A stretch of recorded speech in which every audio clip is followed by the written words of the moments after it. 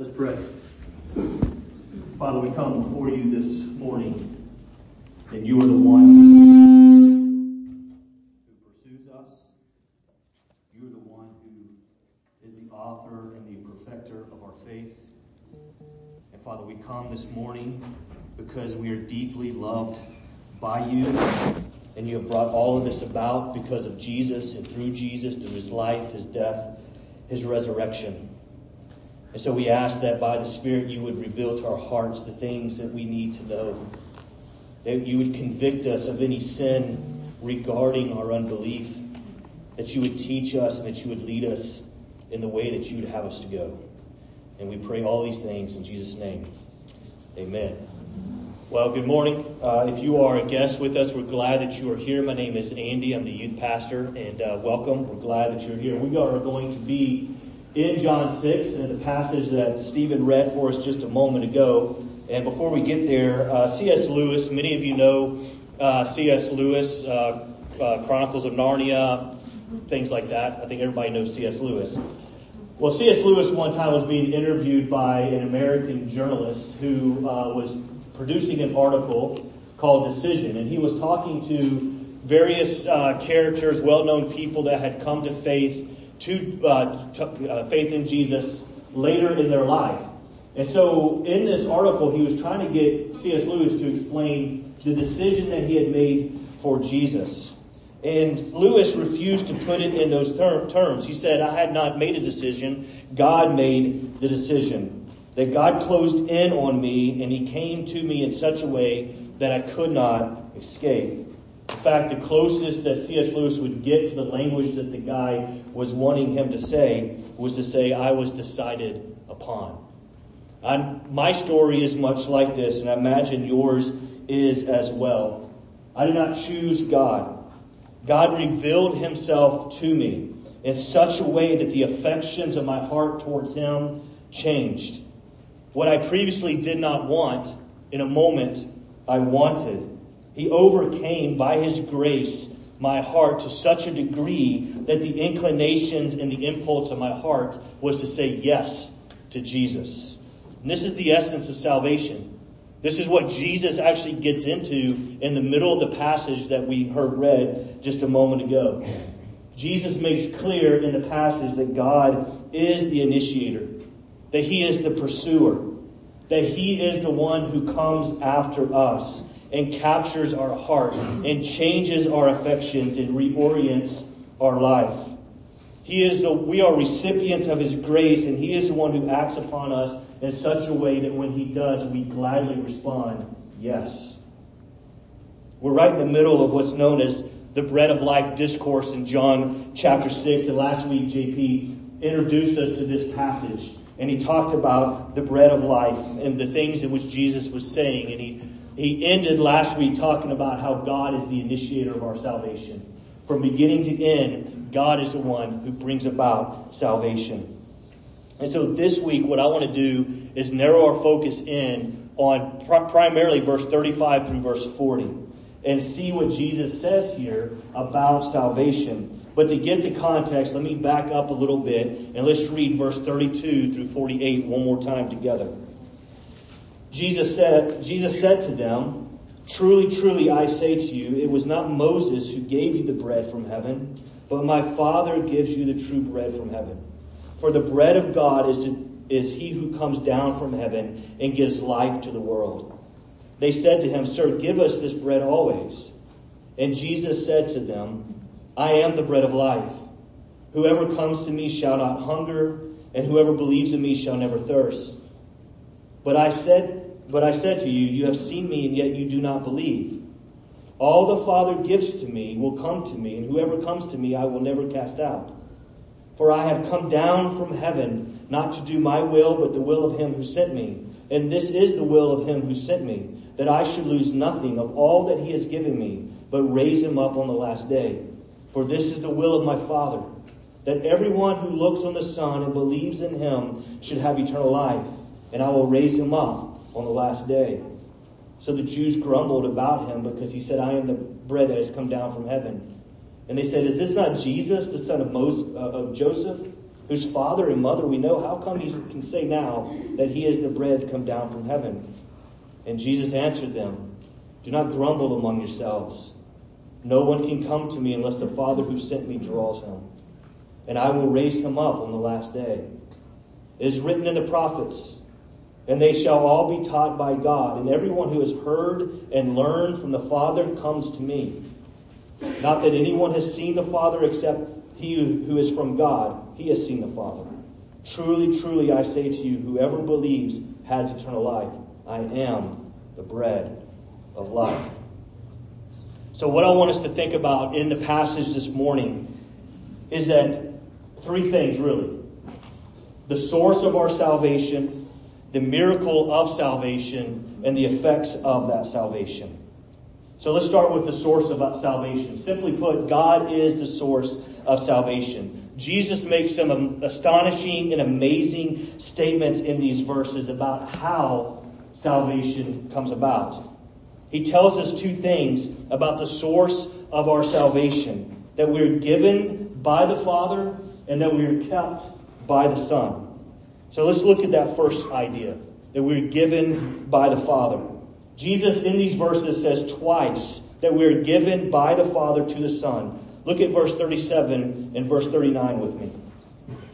Verse 37, Jesus says, all that the Father gives me will come to me. And whoever comes to me, I will not cast out.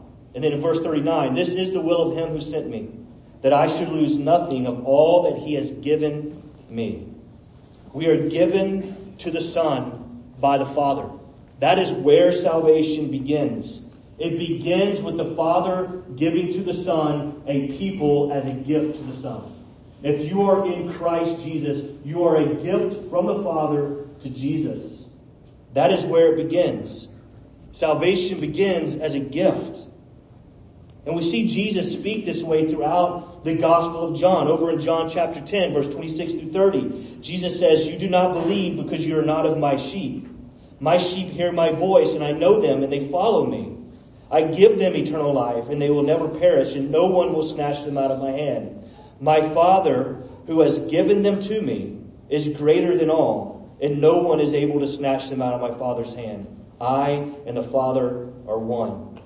And in his high priestly prayer towards the end of the Gospel of John, John chapter 17, Jesus prays this in verse 6. I have manifested your name to the people whom you have given me from the world. Yours they were, and you gave them to me, and they have kept your word. And in verse 9, he goes on and he prays, I am praying for them. I am not praying for the world, but for those whom you have given me, for they are yours. In verse 24, Father, I desire that they also whom you have given me may be with me where I am. In eternity past, the Father had chose a people not based on the merit of their own, but on God's mercy alone, and he gave them as a gift to Jesus. Paul picks up on this same idea. JP read about it earlier this morning. In Ephesians chapter 1, verse 4, the Apostle Paul writes, God chose us in Jesus before the foundation of the world. So how do we know that we have been given to Jesus by the Father? You know because you have come to Jesus. Verse 37, all that the Father gives me will come to me. Verse 45, everyone who has heard and learned from the Father comes to me. Verse 65, that no one can come to me unless it is granted him by the Father. The Father giving us to Jesus is not dependent on our coming to Jesus. Rather, it's the other way around. Our coming to Jesus is dependent upon God giving us to Jesus.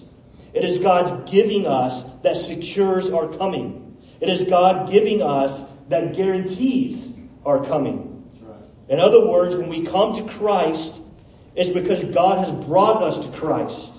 When we believe in Jesus, it's because God has opened up our eyes to believe in Jesus. When we heard about Jesus, we did not create this affection and desire for him. God creates that in us, in our heart.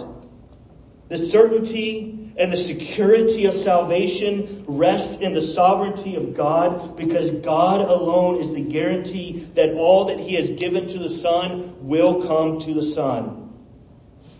This is why Jesus came. He came to secure salvation for all that the Father has given to Him. For Jesus, the Father gives to Jesus, those that He gives will come to Jesus.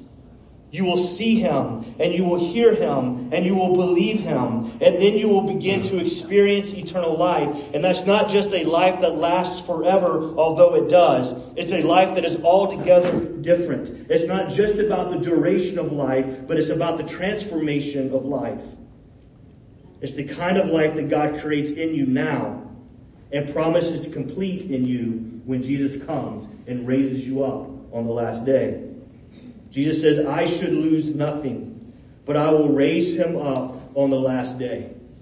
Jesus redeems all of us, meaning our body and our soul. He loses nothing and no one. We may look at death and we may think, yes, my soul goes to be with Jesus and my body is wasted away in the grave. But 2 times Jesus says otherwise in verse 39 and 40. He says, I will raise it up on the last day. Not even your body in the end will be lost. Paul picks up on this same idea in 1 Corinthians 15 when he says, at the last trumpet the dead will be raised imperishable and shall be changed. For the perishable body must put on imperishable, and the mortal body must put on immortality. Jesus makes clear that the source of our salvation from beginning to end is according to the will of the Father. And all those whom the Father gives to Jesus come to Jesus and are kept by Jesus, are given eternal life, and will be raised up on the last day. How do I know that I will be able to survive the most horrific tragedy in my life? It's because God has given me to Jesus. And because He has, Jesus will raise me up on the last day. How do you know that you can make it through the most horrific tragedy you can think of? It's because God has given you to Jesus. And if He's given you to Jesus, Jesus will raise you up on the last day. From beginning to end, salvation is the gracious and effectual work of God. He is the source of our salvation. But I want us to see, secondly, the miracle of salvation. The Father gives us to Jesus. We come to Jesus. We're kept by Jesus. But how does that work? Notice verse 44. Jesus says, no one can come to me unless the Father who sent me draws him, and I will raise him up on the last day.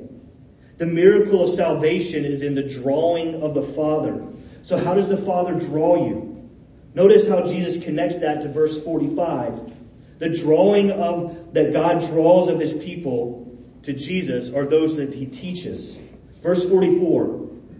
No one can come to me unless the Father who sent me draws him. And in verse 45, it is written in the prophets, and they will all be taught by God.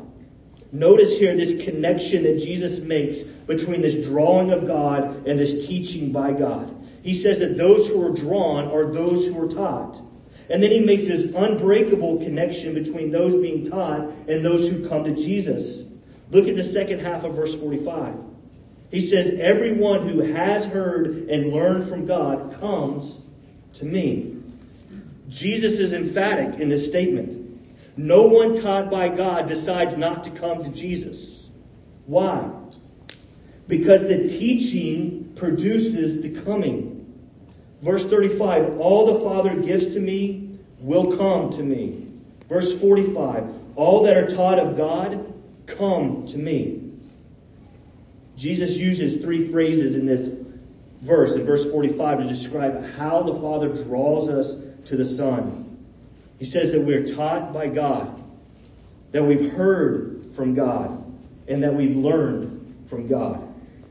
They will all be taught by God. Everyone who has heard and learned from the Father comes to me. In John chapter 8, verse 43, Jesus, in a similar conversation, writes or says this, why do you not understand what I say? It is because you cannot bear to hear my words. Then He goes on to say, whoever is of God hears the words of God.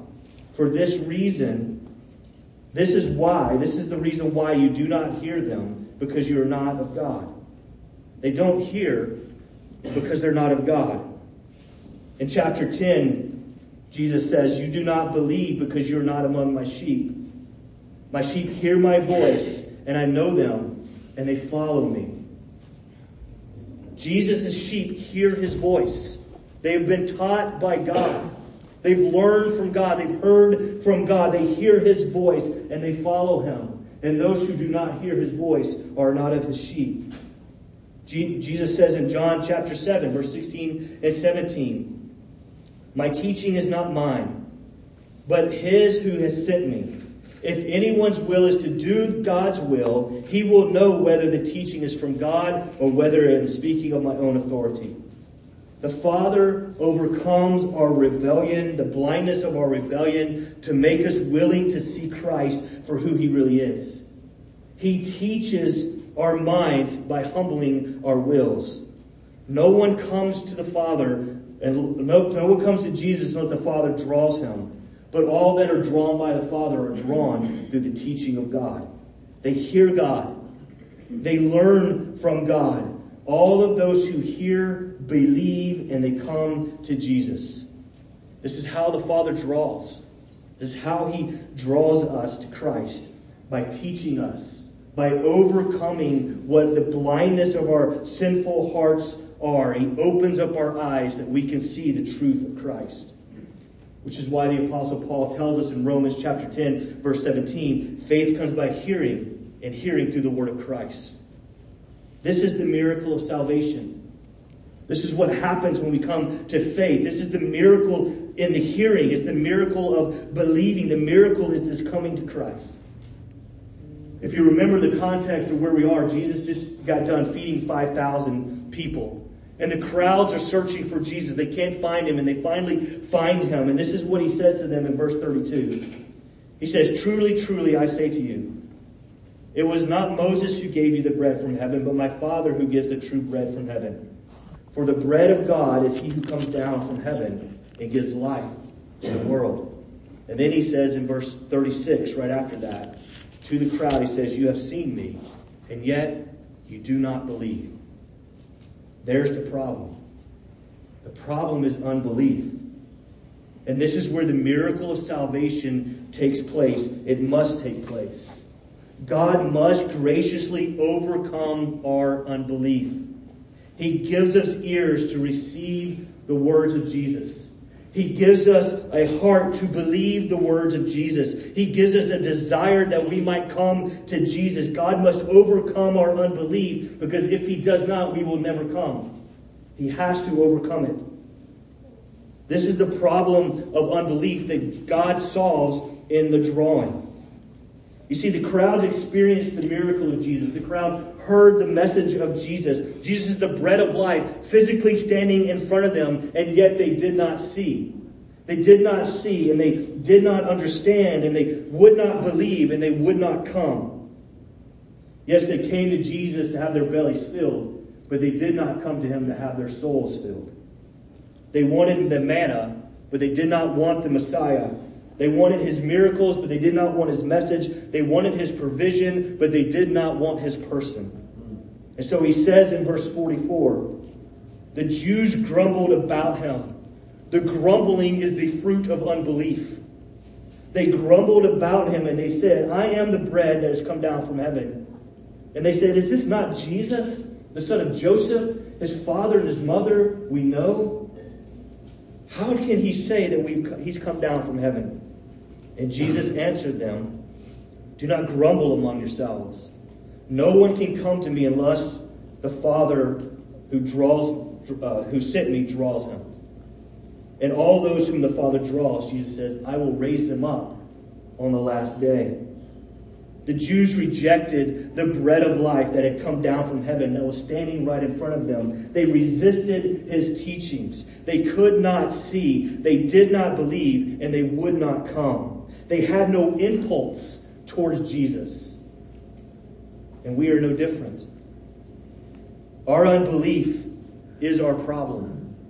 The hardness of our heart is our problem. The Bible says that we resist the truth, that we are dead in our trespasses and in our sins, that we do not seek after God, that we have all turned away from Him, that we do not submit to God, nor can we, that we are a slave to sin. Our hearts are hardened, our minds are darkened, and our desires are corrupt and deceitful. And so God offers His Son, but we cannot see and we will not receive because we do not believe. This is why it's a miracle. God must draw us to Jesus, because unless He draws us, we will not come to Him. He must give us eyes to see, or we will not. He must give us hearts to believe, or we will not. He must overcome our resistance, because we will not. This is the miracle of salvation. God conquers our problem of unbelief by reorienting our hearts. God gives us a new heart, and He gives us new eyes to see, and He gives us new affections and desires so that we will believe Jesus and so that we will come to Him. I grew up in a church family, like many of you may have. Going to church all my life. I was involved in the youth group. We had Sunday school classes, so I went to Sunday school class. I went to Wednesday night Bible studies. I went on all the youth trips and did all the youth events. I did all of that stuff, and yet I did not know God. I knew about Him, but I did not know Him. And it wasn't until I was 19 that God saved me.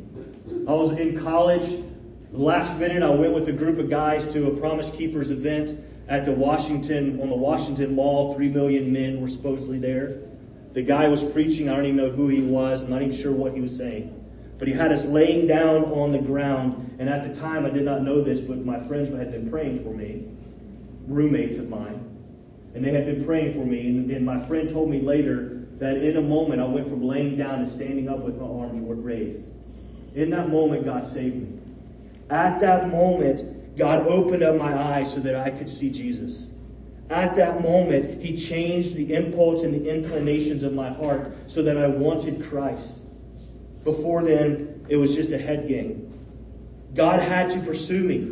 I needed the Father to give me to Jesus, to draw me to Jesus, and to grant that I would come to faith in Jesus. All of my religious activities, all my morality or lack of that, all of my church activities could never do that. God had to come to me, draw me, and save me. He had to change my wanting, or else I would have never wanted Christ. But in that moment that He changed the wantings of my heart, I joyfully, willingly, and spontaneously came to Jesus. God overcame my resistance, recreating in me a heart that wanted to come to Jesus. He opened up my heart to believe in Jesus, and in that moment of believing, I came. I came to Jesus. Even when I was dead in trespasses and sins, God, rich in mercy, made me alive with Christ, Ephesians 2. He saved me. Not because of the works done in me of righteousness, but according to His own mercy by the washing of regeneration and renewal of the Holy Spirit, Titus 3. According to His great mercy, He caused me to be born again to a living hope, 1 Peter 1. And there are some of you that maybe have thought at times, I'm not sure that I'm saved. I struggle with sin. I feel like I should be over this sin. I shouldn't be struggling with this anymore. I should be over this. What is wrong with me? And at the same time, there are words of, I love Jesus. I want to follow Jesus. I want to obey Jesus. And yet I still struggle. And you know what that sounds like to me? That sounds like a Christian. Because if you did not have the Spirit of God in you, you would not care. You would not want to stop sinning. You would not want to follow Jesus. The desires are there. Those kinds of desires are given to you by the Spirit of God who lives in you and are given to the children of God.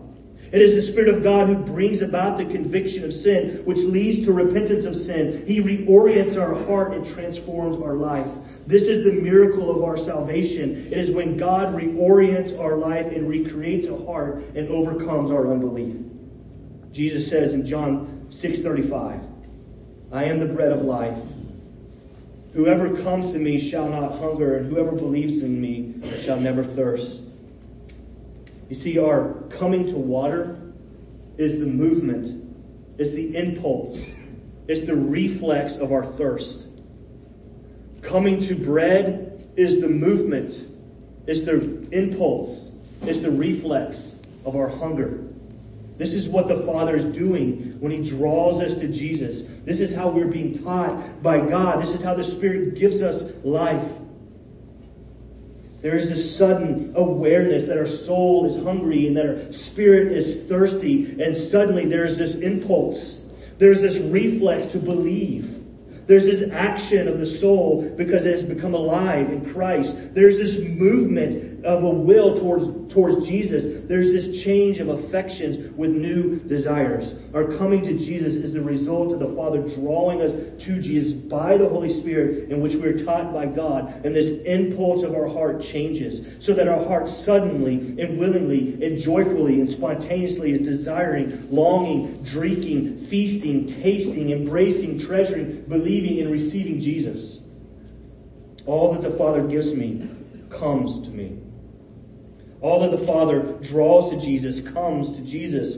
All who are taught by God come to Christ. That's 100% effectiveness. There is no school dropouts. There are no failures. Everybody taught by God graduates into a saving relationship with Jesus Christ. This is the miracle of salvation. That the Father draws us to Jesus through the Holy Spirit, and we are taught by God, changing the rhythm of our heart, creating this impulse to come to Christ. So how do we respond to this? What effect does this have on those who are followers of Jesus? I know for many, this doctrine of election, these things that Jesus is talking about, for some it's hard to hear. But Jesus does not speak this way to create controversy. He speaks in order to call sinners to Himself. He speaks this way to humble the proud and to give glory to the Father. This is why He lived. This is why He died. And this is why He rose again. God's sovereign work in saving us humbles us. When we realize that we did not provide this decisive impulse that brought us to Christ, but that God does this in us. When we come because we have been drawn and given and taught by the Father, that this sovereign work is in us, this gracious and merciful drawing happens. When we realize that without that we would still be wholly and utterly lost, it humbles us. But not only does it humble us, it fills us with thanksgiving. Because everything I have, including my faith and my coming to Christ, is a gift from God. God overcame my resistance. He overcame the blindness of my eyes. He brought me to Jesus. And that fills me with thanksgiving and not grumbling. So maybe you are asking, how can I know that I've been given to Jesus and will be kept by Him to the end? Again, Jesus says in verse 35, I am the bread of life. Whoever comes to me shall not hunger, and whoever believes in me shall never thirst. Those given to Jesus come to Him, believing that He is the eternal, satisfying bread and water. Jesus says to the woman at the well in John 4, everyone who drinks of this water of the well will be thirsty again. But whoever drinks of the water that I give him will not be thirsty again. The water that I give him will become in him springs of living water, welling up to eternal life. And in John 7, He says something very similar. He says, if anyone's thirsty, let him come to me and drink. Whoever believes in me, as the scripture has said, out of his heart will flow rivers of living water. So I would say, come to Jesus. Come to Him. Do not resist Him. Turn from the broken cisterns of this world and drink deeply from Christ, so that your hearts will be filled like a deep reservoir, and out of flowing of your heart will be rivers of living water. Come to Him. Drink deeply from Him. Be satisfied in Him. Be humbled by Him and give glory to God because of Him. But we also see that the work of salvation, God's work of salvation and saving us, gives us assurance. Because if God drew us to Himself freely and by His power, then He will keep us to the end. verse 39 and 40 again tells us, "This is the will of him who sent me, that I should lose nothing but of all that he has given me, but I will raise it up on the last day. For this is the will of my Father, that everyone who looks on the Son and believes in him should have eternal life, and I will raise him up on the last day." This is the solid ground of our assurance. And this is the hope for those that we love. God's sovereign work of salvation in his people is the hope that we have for the conversion of our loved ones who do not yet know Christ. You are not your Savior.